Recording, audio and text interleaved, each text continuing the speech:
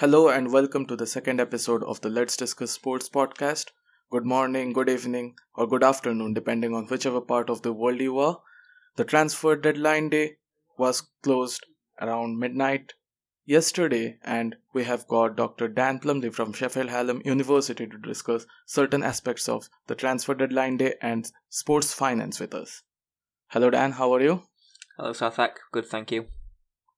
So, Dan, the first question for you is we have seen multiple transfers and some of the deals going through around 11 p.m. after last night, such as Michy Batshuayi to Chelsea.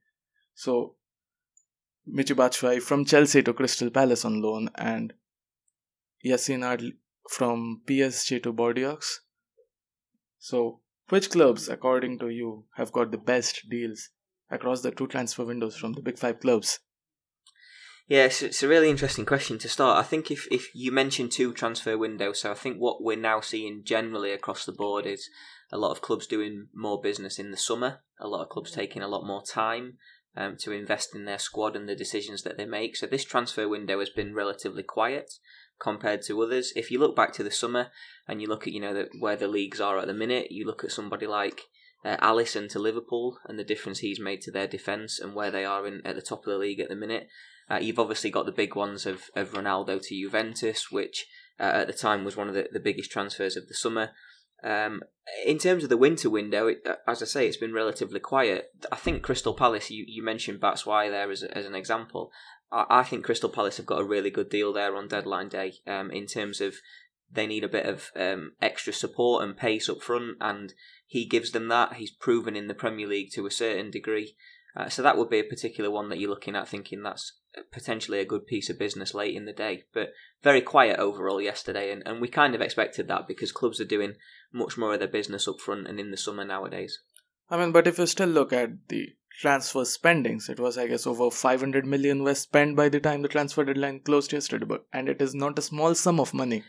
No, it's still not a small sum of money. So if you look at the totals, the Premier League spent 180 million in the January transfer window, slightly ahead of Serie A, which was around 140 million, and clubs doing business in France and Germany as well. So across the big five, still not an insignificant amount of money. But if you contrast that to the summer windows, over 1.2 billion spent in the Premier League, totals getting higher and higher across the big five. So that kind of suggests that clubs are looking at this more long term nowadays and are doing much more of the business up front and in the summer when they've got more time to plan and get the squad settled. So across the two transfers window, who is the bargain buy? I suppose it depends on how you perceive bargain. I'm sure Juventus will be looking at Ronaldo and thinking for 100 million euros they might have got a bargain because of the prowess that he brings on the pitch and off the pitch. I think in terms of value it's really difficult. As I say, both Chelsea and Liverpool spent big on goalkeepers. That's perceived to be, a really high fee for goalkeepers, but they're the ones that can get you clean sheets and often, turn draws or into wins or losses into wins in that respect. So, there has been, one or two signings that you could pick. I think, mention Liverpool again, somebody like Shaqiri for a relatively low fee. But just a different dynamic to that squad. And never going to be a person that plays 90 minutes week in, week out, but will make an impact. So you're looking at those kind of players that can make an impact that you perceive to have got some value out of. And I think, again, that's the way the market's gone. Nowadays, we're talking sometimes £30 million can be a punt, and you're not quite sure how that's going to work out. So if you can find a bit of value where you can, that's great, but it is tough in today's market. If you look at the small clubs in the Premier League, I shouldn't say them small because it is a disrespect to them. In terms of financial prowess, obviously they are small than the big five. I will not include Tottenham because they don't spend anything.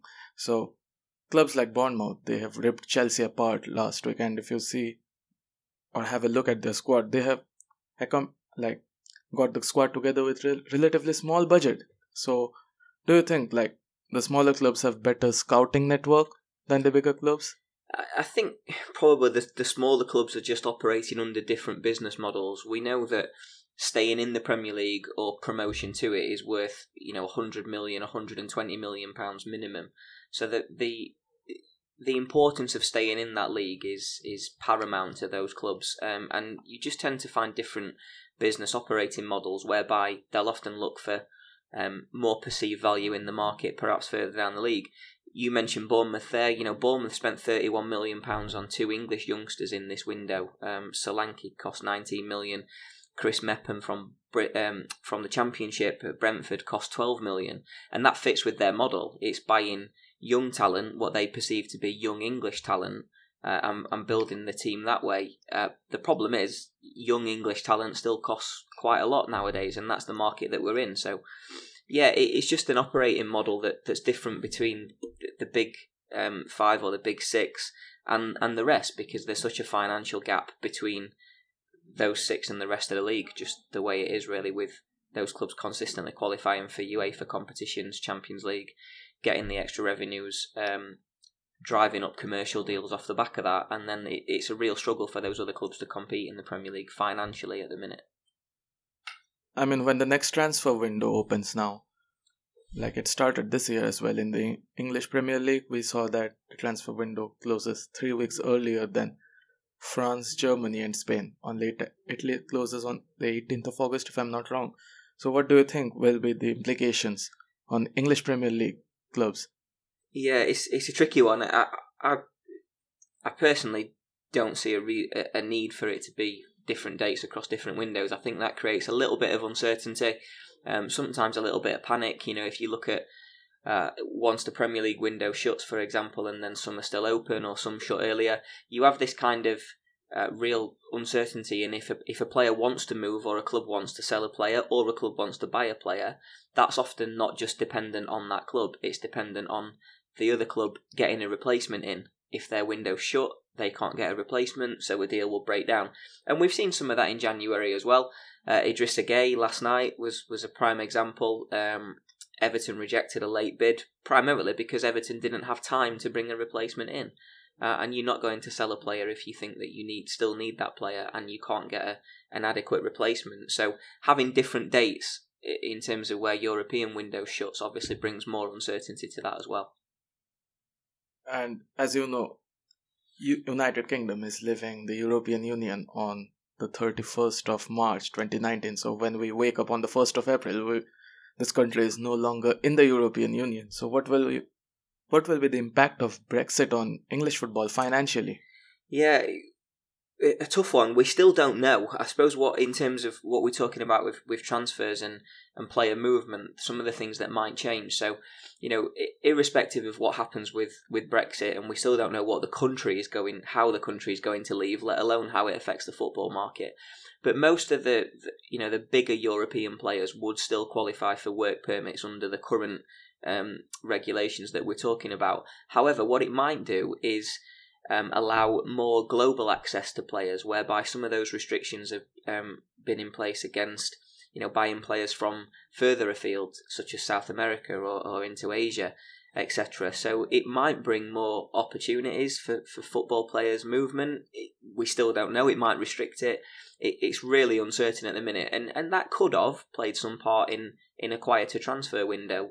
We don't know for definite, but clubs might be looking at that thinking, okay, we need to see where this is going first before we perhaps spend a considerable amount of money on a player. So yeah, real times of uncertainty in terms of Brexit, and the short answer is we still don't really know what's going to happen yet at the end of March. I mean, do you think the English Premier League, they should have, you can say, a cap on the number of home players in the starting 11, like players from England, Scotland and Northern Ireland and Wales in the starting 11 if Brexit happens, and you can say the freedom of movement of players is more restricted in terms of getting work permits? Because as we see in Chelsea, I guess Ross Barkley is the only English player in the starting 11. I can't find many names in Manchester City as well. Yeah, it's a question that's been asked a lot of times, and I think that's one of the kind of things that has been suggested post Brexit is a quota on homegrown players. We've seen it happen at a squad level in terms of homegrown players, but there's an add-on to that talks about homegrown talent, which doesn't necessarily have to be English players. It can be someone that's been in your academy system for a while from a different country. So there has been suggestions. I just kind of wonder sceptically whether or not that would ever work in practice.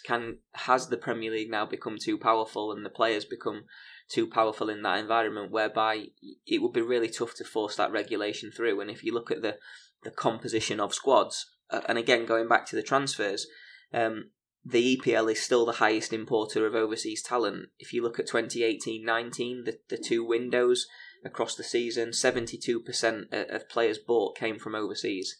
So it's still a huge market. So I think we're some way away from potentially caps on number of English players in the starting 11. We might see it more at a squad level and trying to redress that balance a little bit. The Deloitte Football Money League survey, it was released last week on, if I'm not wrong, on Wednesday, last Wednesday. And we saw Manchester United lose their top position.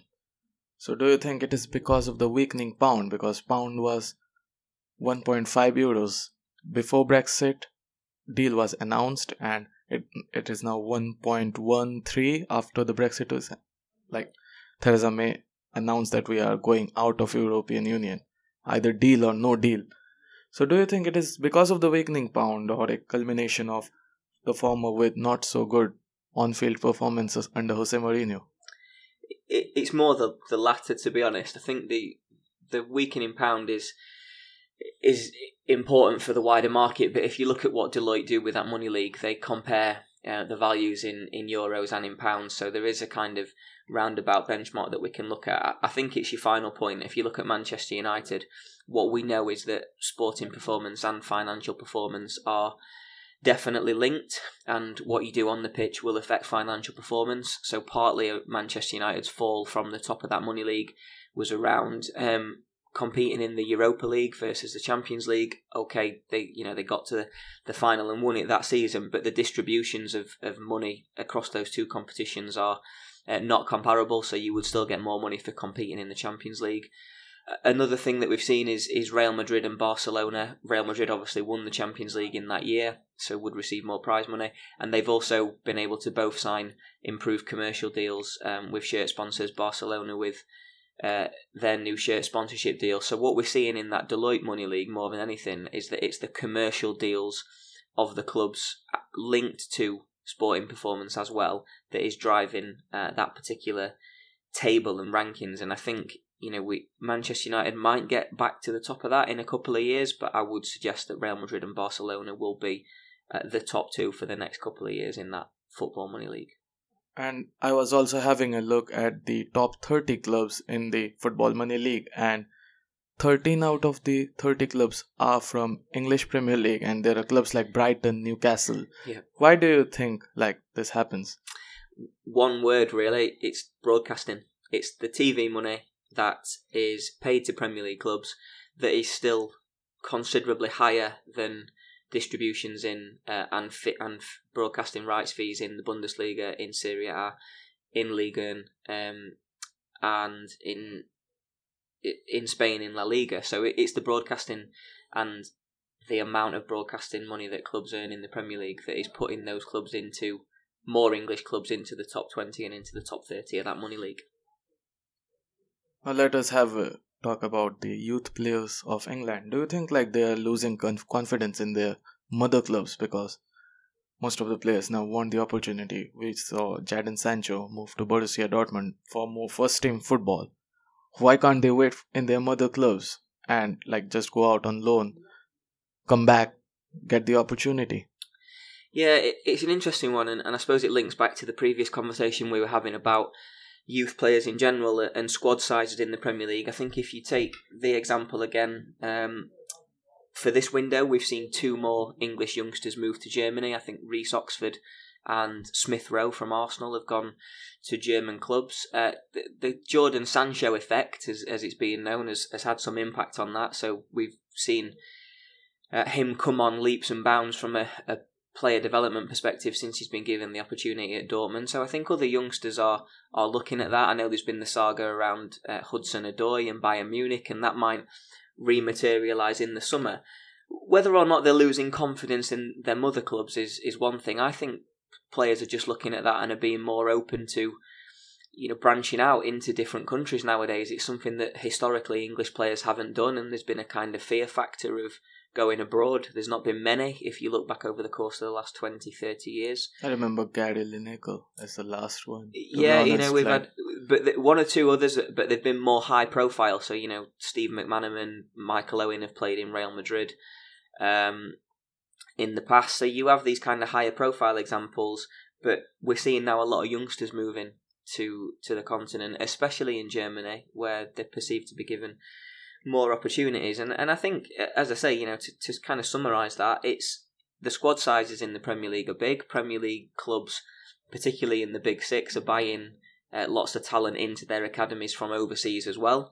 So if you're an English player coming through that setup, it just becomes more difficult to break through. So if the opportunity is there to go and play in what is still a very good league, the Bundesliga is a great league and great for younger players to develop, then we are seeing some of those take those opportunities as well. And referring to Callum Hudson-Odoi, we have recently seen Chelsea, on the very first day of the winter transfer window, spending 58 million British pounds on Christian Pulisic, who is 2 years older than Hudson-Odoi, plays in the same position. So was it right for Chelsea to actually invest on Christian Pulisic when you have got Callum Hudson-Odoi, who is a better player because he has won the World Cup and he is good? Because if you see his performances in the World Cup, he is definitely better than Pulisic, and he can score goals, which I'm not so sure about Pulisic because he hasn't done it consistently this season, and with the arrival of Jadon Sancho in Dortmund, his chances have been limited.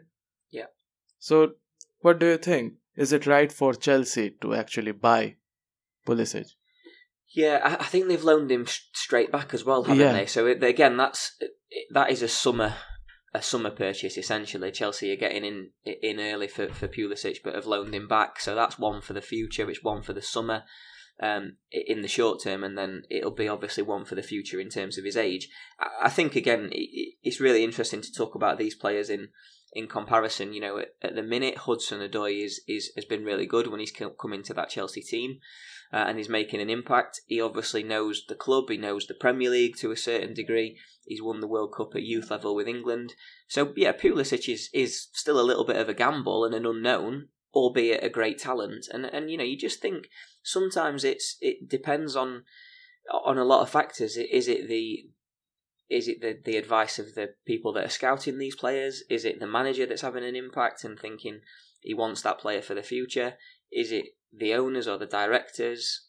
Or is it, in time, is Pulisic going to be a world-class player? And if that turns out to be the case in 10 years' time and we look back on his career, we'll turn around and say 58 million was a bargain. We just don't know yet. And especially when you've got the situation with Hudson-Odoi and a young talent there that the fans are really proud of and are really keen to see develop, you do get this kind of conflict of should we have done that? Should we have made that signing?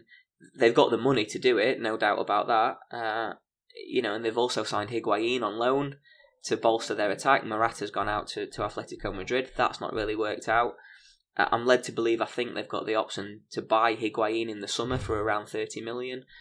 And a different player there at the end of his, coming towards the peak or the end of his career, if you like. But proven goal scorer in Europe, and it's really interesting to see that kind of dynamic of buying a youngster at 20, loaning him back out, one for the future, versus getting Higuain in, who is definitely the manager's choice because he had him at Napoli, and we need some goals now because our current strikers are not pulling their weight. Do you think the Pulisic deal was actually done with the potential of Eden Hazard moving to Real Madrid in the summer, or is it just a financial gimmick to raise profile in the US? It's always one of those, isn't it? You're never quite sure. Are they resigned to losing Hazard at some point? I think the noises from Hazard and the club would suggest yes. I think at some point Eden Hazard wants to go to Real Madrid. I don't think he's not come out and denied that. The club are saying if it's right for him, we would let him go.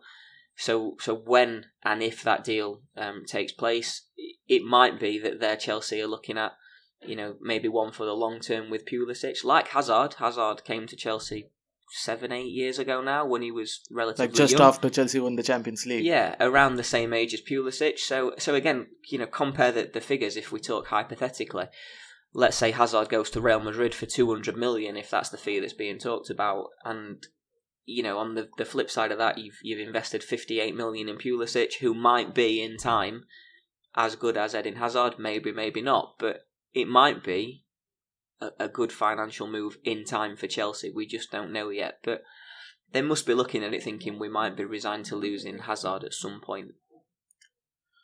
Now let's have a chat about Tottenham Hotspur's transfer policy. I mean, they had multiple injuries. Harry Kane is injured. Dele Alli is injured. They are short on first-team players. Potentially, Heung-min is back now, but he was away on Asian Cup. And Spurs are out of both the domestic competitions, in a matter of 4 days. So do you think they are actually funding their stadium with their transfer budget, and is it right for them to do so? Yeah, Spurs are a really interesting one. I think, if they've spent nothing again in the summer, nothing in January. You mentioned the injuries and the perceived potential lack of depth in that squad if they get injuries, especially to players that they rely on, such as Harry Kane. I think what they are doing and what they always have done, again, this goes back to the wider thing about ownership motives and the structure and business models of the club. Spurs have always been a club that have got the most out of the resources that they've got. Daniel Levy, while ever he's been in charge, has always said that he wouldn't pay what he perceives to be over the odds for players. He won't be held to ransom. So that's his prerogative, and the club, he's taken the club in that direction. They are very much about long-term growth with the new stadium and the potential that brings, but that long-term growth is also dependent on consistent qualification for the Champions League. That is obviously great, but the fans also want trophies. And going out of those 2 domestic trophies over the last week or so won't have been particularly great for the fans, obviously, but they are very much about the long term. And if the fans can buy into that, then I think there is real potential at Tottenham Hotspur. The manager is good and gets the most out of his players. But you're quite right to make that point. If we're talking about short term and them finishing in the top 4, did they need a potential replacement for Harry Kane, Dele Alli? The flip side of that is, and I'm led to believe that Batshuayi, we talked about Batshuayi earlier, I'm led to believe that he was offered to Tottenham. I think the loan deal was, Chelsea wanted around 8 million if it was a loan deal. They wanted around 35 million if it was a permanent transfer. There's a couple of things in that. Are Tottenham going to pay 35 million for someone that will be second string to Harry Kane when he's back? Is that good value? Does it become a desperation buy? We're also led to believe that when that deal went through at Palace, it was around 2 million for the loan fee. So there's a bit of politics there in terms of Chelsea trying to squeeze Tottenham for more money because they know that they've got an injury situation. And again, are you prepared to be held to ransom a little bit by the clubs in that respect? So there's always that side of it to consider. I think it's strange that Tottenham have not invested at all over the course of the last 2 windows.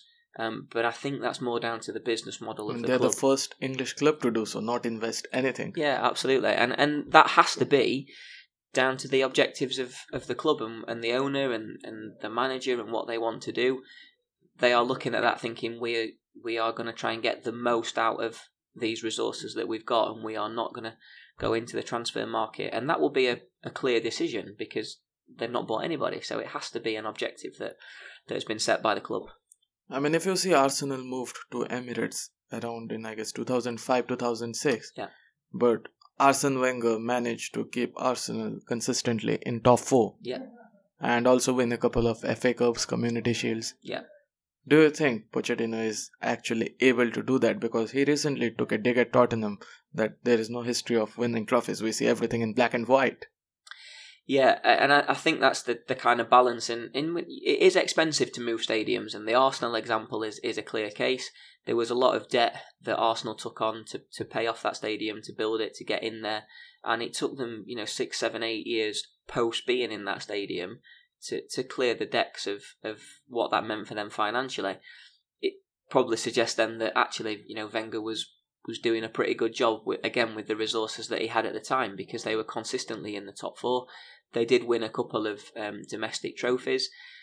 It's always, we can play devil's advocate and we can say, well, if Tottenham did win the League Cup this season or they won the FA Cup, qualified for the top four, would the fans be satisfied with that? Maybe, maybe not. I think Champions League qualification is key. What Tottenham absolutely have to do now is finish in that top four, and that's not easy because Manchester United have come alive again under Solskjaer. Chelsea, Arsenal will be thereabouts. So, Spurs, it's really important for them to stay in that top four this season. Now let us talk about the inflated transfer market a bit. Do you think people should hold clubs like PSG, Barcelona and Manchester City accountable for inflating the transfer market? Because PSG spent 222 million on Neymar, Barcelona spent about 250 million on Dembele and Coutinho, and Manchester City spent the GDP of a small country on buying defenders. So what do you think about that? I don't think they can be held to account. I don't think anybody can, and it's because of, obviously there's, when you compare some of the figures, and I know the Manchester City example was the one that did the rounds in the media in the summer that you've just mentioned. It is fascinating for context, but that's the industry at the minute. The money is in football. There is money in football, rather. There is a lot of money in football, primarily due to high broadcasting fees. Then we've got high commercial deals that are being signed off the back of it. It's a global sport that has a global reach. And I think the Neymar deal was really interesting because I don't think Barcelona, and I still stand by this, Barcelona did not expect that release clause to be met by any club. So that was a bit of an anomaly because they set that release clause and PSG went, okay, we'll meet it. And then what do? The player wants to go, the release clause has been met. In Spain, once a release clause is met, the player has the right to speak to that club and the transfer can take place. So I think Barcelona were probably a little bit shell-shocked by that.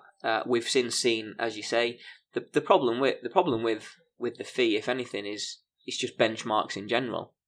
Once the benchmark is there, what do other people try and do is to hit that benchmark or beat it. So we've seen some big fees. Had Neymar not have gone for that amount of money, would Mbappe have cost that much? Would Coutinho have cost that much? Would Dembele have cost that much? Probably not, but that's the benchmark and that's where it was at. I think what it did do is, and I've said this before on record, is inflate the middle of the market. So, you have players that would have probably been worth 20, 25 million, were then going for 50 or 60 or 70 million. So it probably inflated the middle range more than anything. But so, it's a case of a transaction in an open market. What is somebody prepared to pay? And PSG were prepared to pay it. So nothing we could do on that one. I mean, should you think caps on buyout clauses will be introduced by FIFA or UEFA to actually monitor the market for the financial fair play sake? But it's potentially something they could look at. The counter argument is, do they need to? Because now the clubs will do it themselves. So if, when Barcelona renegotiated Messi's contract, the release clause, I think, is something around 700 million euros. I think I might have got the figure wrong. But so clubs will now do it themselves because they don't want to see, if they want to keep hold of that star player, if you are that scared of losing him, then you would just set the release clause unrealistically high so that no club would ever get near it. I mean, but is it right? Is it ethically right? That's a really interesting question. I suppose it depends on your own personal moral judgment. I think some people will say it's not right, but take Messi as an example. Barcelona fans will be saying, yes, that's right, because we don't want to lose that player. So no, you're not having him at any cost. It would depend on the person, the club they support, and their own moral judgment, I suppose. I mean, I know Messi would never want to move out of Barcelona. And but that as well, yeah. Suppose a player who wants to move out of Barcelona has got a release clause of, 700 million euros. Yeah. But Barcelona is not yeah, it's a fair question, and I suppose, it might come down to that at certain points. You might have to look at what's best for the player, what's best for the club, and I would say 9 times out of 10, some deal would be, you would be able to come to some deal. I think it's very rare. It does happen, don't get me wrong, but it's very rare where you see lots and lots of players frozen out and told they're not being moved, but they're not playing. It does happen, but they are those instances are few and far between. So I think at some point, common sense would prevail, and if a player wants to go and the money's right and the two clubs can do a deal, more often than not you would see that deal go through. Let us have a chat about the Indian market now. Now you are testing my expertise. Yeah. So recently it emerged that Mohun Bagan Football Club, which is the oldest existing football club in India, they are registered as a private limited football club and not a public limited football club. But they existed for like over 100 years, like 120 years to be exact, in 2019. How is it possible for a club to operate 120 years without owning their own logo and brand name? And if that has actually happened, do you think at any point in these 120 years an external individual or a company came, hold the club to ransom and copyrighted the brand and the logo and extorted money out of them? It's really difficult to answer the final part of that question, as I say, because I don't know the club inside out and I don't know the political situation. I suppose in terms of what we're talking about from a company point of view, if we can look at some of the potential issues there, the difference between a private limited company and a public limited company is, one is private and is owned by a limited number of individuals. There is a limit to the amount of people you can have on the board of directors. There is a limit to the amount of people you can have making decisions. So it kind of it reduces the number of people needed to make a decision. In a public limited company, there is the option for investors, shareholders to sit on the board. There's the option for fans to get involved a little bit with the club and the way it's run. You could make offers to go out for share issues. You could get the public to invest in the club.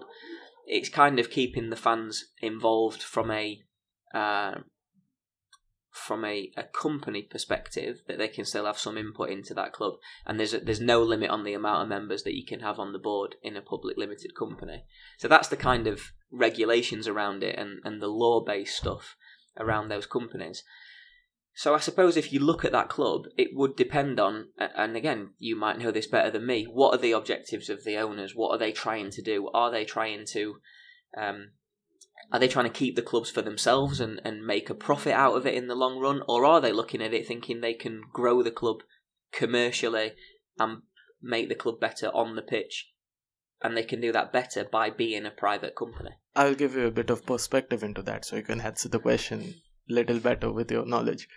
So back in 2012, Mohun Bagan actually had a sponsor in the United Breweries Group, which is a beer company. In 2012-13, they left, and the president, who is the president of the club, he says like, I sponsored the money out of my own pocket. Yeah. But which I am not led to believe that, because since it is a private limited company, I am led to believe that he surely got something out of the club, because that is what you do with this, and that is you can say the thumb rule of sports economics. Yeah, absolutely. It does give you the option to do that. But not everybody does that. So you can, in a private company and a football club, if it's privately owned, the owners could pay themselves dividends or wages, call it whatever you want. They could pay themselves money out of that. They could take money out of the business. But there are lots of examples, and don't get me wrong, lots of clubs have over the last 10, 15 years, maybe 20 years, across Europe have moved to a more private model of ownership. That doesn't necessarily mean that owners are taking money out of the club. It sometimes means that owners are putting money in and are not getting any return on the investment. Take somebody like Abramovich at Chelsea. All right, the numbers are much higher, but at no point has he ever taken money out for his own personal gain of Chelsea. So it's not an unusual situation. If the thing, I suppose, what is an interesting talking point, and certainly, you mentioned to me beforehand about some of the fan protests around this. What upsets the fans is if they think the owners are taking money out of the football club for their own pocket, because the way in which football clubs were developed was around the fans, and the fans run the club historically. And yes, we've moved into a more commercial marketplace for football. To grow commercially, a private model of ownership often fits better. But if those owners are then perceived to be taking money out for their own gain, that inevitably will upset the fan base. I mean, like, the fans protested. They started making banners and stuff, like what happens in European clubs. Like, if you don't like the management, you protest. Like, it happened with Arsenal, Wenger out, Kroenke out. Yep. So what the owners did was, like, they banned the fans from taking any sort of banners or anything inside the stadium, which shows like they are trying to implement a model of dictatorship or autocracy, which doesn't feel right, because football is again based around the fans. Yeah, well, you've hit the nail on the head there with your wording. To the fans, that doesn't feel right, and it's not, in the fans' eyes, it's not the right way to run that club, which is their club to some extent. You know, we have a real emotional attachment to our football clubs that we support. So that's when it can turn the fans against the owners, is instances where you get protests like that, and then the owners are trying to then shut those protests down. And, you know, you can't stop it. The fans will have a voice because they are a big movement in terms of number of people. They will always be much bigger than whatever ownership structure is in place at the club. I suppose that a really important point to make in line with this is, at some point, what you don't want this to do is to really have an impact on the pitch, because the on-pitch performance is what drives everything moving forward, revenue, growth. Talking financial terms, talking sporting terms, it doesn't matter. You have to get that right on the pitch at some point, and if the owner tensions and the fan tensions are having an impact on that, then that's when it could become a real problem moving forward. Has anything ever happened like that in European football? Like, probably the Glazers, maybe? Yeah, you mentioned, I think in terms of fan protests, yeah, it happens all the time, in terms of different circumstances at different clubs. The Glazers were an example, a different example in English football in terms of a model to buy the club, which upset the Manchester United fans. What the Glazers basically did was to fund that purchase of the club through something called debt finance, which basically meant they borrowed money to buy the club, and then they charged the club the interest on the borrowing. So you have a situation at Manchester United where, particularly in the early stages and still to some extent now, whereby the club are being charged interest on loans that were taken out by the Glazers to buy the club, which again, for some fans doesn't seem right. As a business model, it's normal. It would happen in business. Debt finance is a method, and quite a useful method, dependent on the size of the business and the potential of the business moving forward, of which Manchester United had massive potential in 2005, still has massive potential now. The market value is about 1.3 billion for the club. So, not a particularly bad investment by the Glazers. It's just because it's football and because it's a different environment where you have to deal with the fans that the fans get upset. But yeah, as a business model, it's not always a bad thing. You have to just manage those expectations and be transparent with the fans as well, I think is important. Let them know what's happening and try and get them to be a part of it rather than battling against them. Thank you, Dan, for your time. It was nice recording with you. Yeah, enjoyed that. Thank you very much. Thank you.